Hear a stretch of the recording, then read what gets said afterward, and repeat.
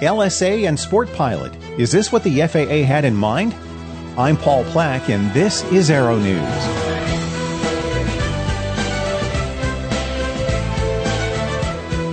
Welcome into the special feature. Thanks for downloading us today.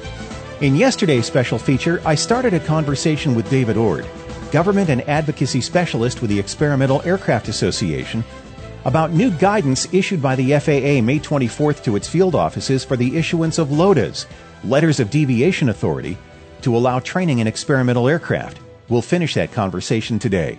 Some of this whole topic comes down to how the LSA and Sport Pilot movement has turned out versus how it was envisioned.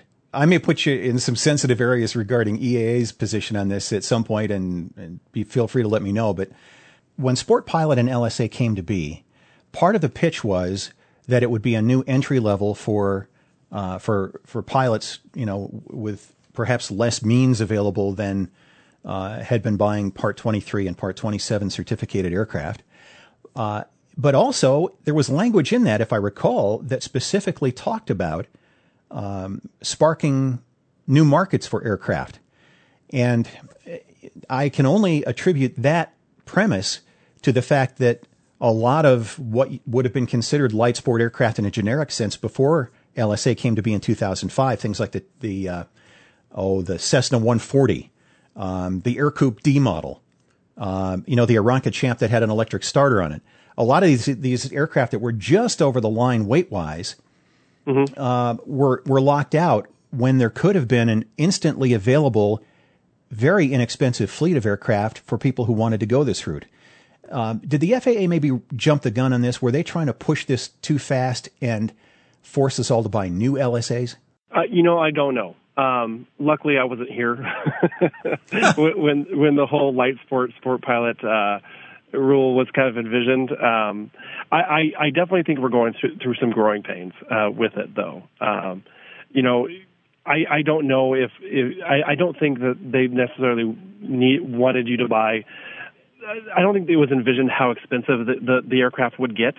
But I also don't know if we'll call them the framers of the rule, envisioned that the segment of the market would really just kind of push everything towards the high end. I mean, they're really, as far as pushing the boundaries of the definition of a light sport aircraft, I mean, you're seeing aircraft that are getting just as close to the 120 knot, maximum speed as possible. They're essentially cross-country machines. I mean, they have glass panels. They're very sophisticated aircraft, and I think, you got to remember, light sport is kind of a spectrum, and this low-end, less than 87 knots VH section kind of got forgot about, really. I mean, because everything kind of migrated to the guys that maybe they're transitioning down to Sport Pilot because of medical reasons. I don't know. But now, you brought up the whole issue of, like a Cessna 140 and the aircraft that are close to the definition of light sport, so Sport Pilot eligible aircraft. Mm-hmm. And I get those calls a lot. Why can't you just raise the weight limit of light sport aircraft so, my 152 meets the definition? And what it boils down to, though, it's pilots that have, let's say, a private certificate or higher. They don't want to fly as Sport Pilots. They just want to fly using a driver's license medical. So my argument is this really a medical issue or is it an aircraft certification issue? I would argue that it's a medical issue. So if you solve the medical issue problem, then there's no need to increase the weight limit of light sport. You see what I'm saying?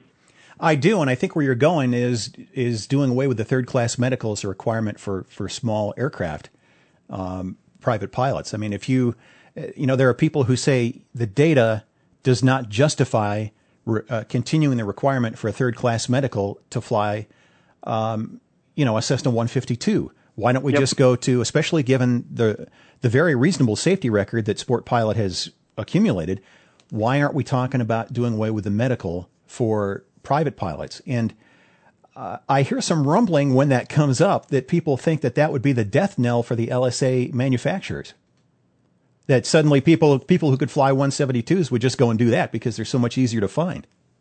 I don't necessarily think it'll be the death nail, but I mean, and I don't know if we should go all the way to private. I mean, there's a certificate out there that's very underutilized, and its operating privileges are pretty much the same as sport pilot, and it's recreational pilot certificate. So if you expand the use of driver's license medical to that certificate, I mean, you can operate any aircraft that has 180 horsepower or less, fixed wing, fixed gear, control, fixed prop. I mean, so I mean that's a lot of good quality used aircraft out there that could be flown by people using a driver's license medical, and that way you keep it somewhat segmented and separated from light sport. I don't know if it would be the death nail of the. I truly think that the stuff that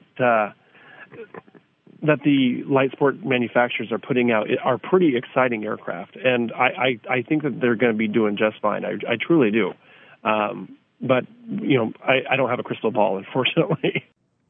All right. Well, in your view, what remains to be done? I mean, if EAA looks at this document that came out from the FAA, what are your points of disappointment and what needs to be pushed further? Well, I'm a little bit concerned about how long it's taken. And like you said, I mean, how many people have left the sport and how many people are even going to get the motivation to apply for this LOTA? And this is something that we discussed at the FAA summit that we had here in Oshkosh with the top FAA officials. How many guys are out there that still have their aircraft? And let's see how many people apply for the LOTAs. If there's only a handful, which means that this segment of aviation, there's only 12 guys out there for the entire nation to get transition training or primary training in these ELSAs, or at least the low and slow light sport. Well, maybe we need to expand it then. Maybe we need to allow the guys that had a training deviation and have high experience as flight instructing in these aircraft. Maybe we need to allow those guys to continue to instruct in maybe a different ELSA than they previously owned. I don't know. The other thing as well is the whole ultralight vehicle training. I'm very glad that all ELSAs that meet the definition of having less than 500 pounds empty weight can give primary training for ultralights. My concern is, though, that in order to give that training, you have to have a sport pilot instructor certificate. How many guys are willing to put the time and effort to get that? Because as you would know, there was a lot of instructors out there when for the quote-unquote fat ultralights that were giving good quality instruction, but they didn't necessarily have to have a flight instructor certificate. So how many people are going to take advantage of that? I mean, if we really want to move the needles on aviation safety, we have to be able to give transition training. And a lot of times, in order to give that transition training, we have to make it economically viable. And if we don't allow the people to make, even just to cover their costs, because a lot of these guys are out there, they're barely covering their costs, and they're doing it just because they love the sport.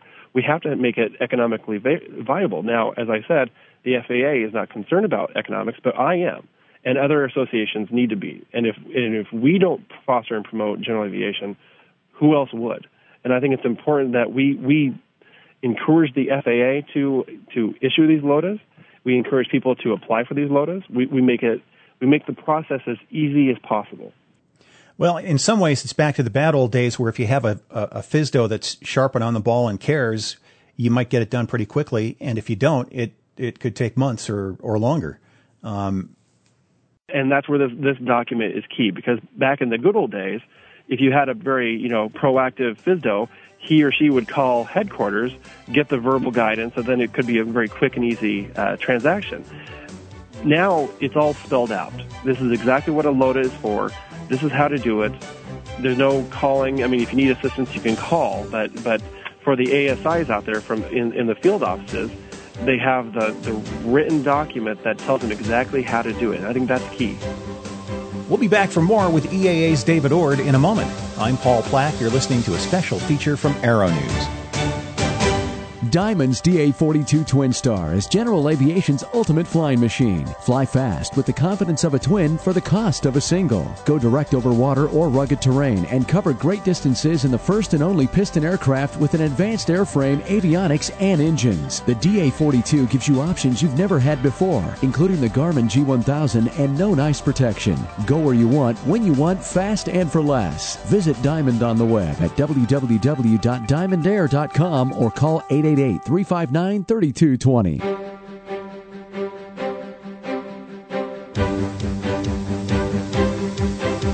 Welcome back to the Aero-News special feature. I'm Paul Plack, talking with David Ord of EAA about the FAA's new guidance to FSDOs on the issuance of letters of deviation authority and whether it's really an improvement over what's gone before. I guess we probably won't have to wait too long to find out whether it's working better than the old system did. Let me talk about, in closing here, something that we talked about before we started recording this interview, and that is, you mentioned the change in the FAA's mission that was dictated by Congress following the ValueJet incident a few years ago. And I want to go there for a couple of reasons, but tell us how the ValueJet crash impacted how this all works. Yeah, I started working here about 3 years ago, and I started reading through some of the changes to 6191 and 141 as far as the final rules. And in one of those final rules, it had a very eloquent statement of how the FAA had a dual mandate.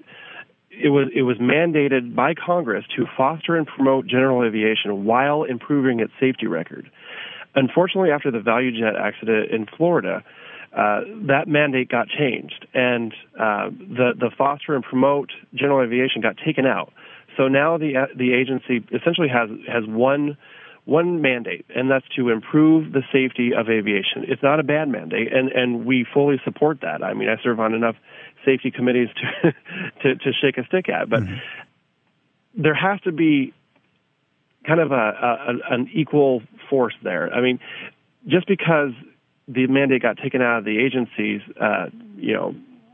mission to foster and promote GA, we as associations, we as pilots have to continue it, because if we don't, it's going to go away. And I think we were talking about how if you read this policy guidance, it's all about safety, and it makes it just adds a couple more hurdles. It makes it that much more difficult to obtain these things. And if you make it hard enough, eventually people are just going to go away, and they're going to leave the sport, because there's a lot of things, and there's a lot of things competing for a lot of people's money, attention, time, everything. And so if you make it prohibitively hard in order to get into a sport like this, the demand's just going to go away.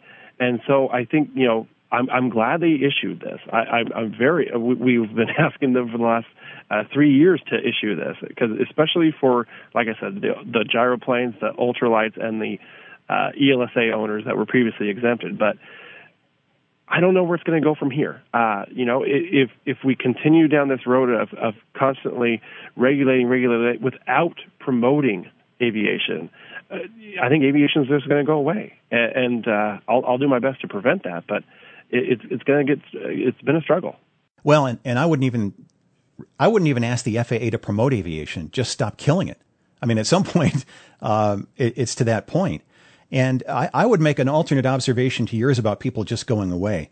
The dream of flying dies hard. I mean, if somebody really wants to fly, and there's a way to do it, there's gonna be an underground sport like there has been at times in the past. Where you have guys with nod, wink, 300-pound ultralights, or you have people who made a good faith effort to stay legal, and once they couldn't get a biennial flight review within 1,000 miles of their home, they let it slip and stopped thinking about it. Maybe when that happened, they said, well, then I guess I don't need to bother with a medical either. And, well, annual inspection, I'm already illegal, so what, I think that if the FAA has to realize that at some point, putting too tight a series of regulations in the interest of safety is counter-effective. I couldn't agree with you more. But at least this is out for now. I mean, at least it finally allows in writing for, compensated training in experimental aircraft. And that's the key to moving the needle as far as amateur build, because, that we work a lot of amateur build issues. And in order for builders and pilots to get transition training, they have to find somebody with a LOTA. And, I hope the agency is willingly gives these out, because I mean, if somebody is interested in applying for a LOTA that is an experienced pilot in time, make and model, I think there would be no better person to give a transition training than that person. Well, I hope it works out that way, and there are only a couple of organizations out there in the aviation world with enough membership and enough clout to be effective on this, and you guys are the one that is stepped up in this area. Thanks for your time, and we will stay in touch on this issue in the future. Thanks, Paul. David Ord is a government and advocacy specialist with the Experimental Aircraft Association. EAA's dedicated website for LSA and sport pilot content can be found at www.sportpilot.org. You've been listening to a special feature from Aero-News. Find us on the web at aero-news.net. I'm Paul Plack. Thanks for listening. Have a clear and unlimited day.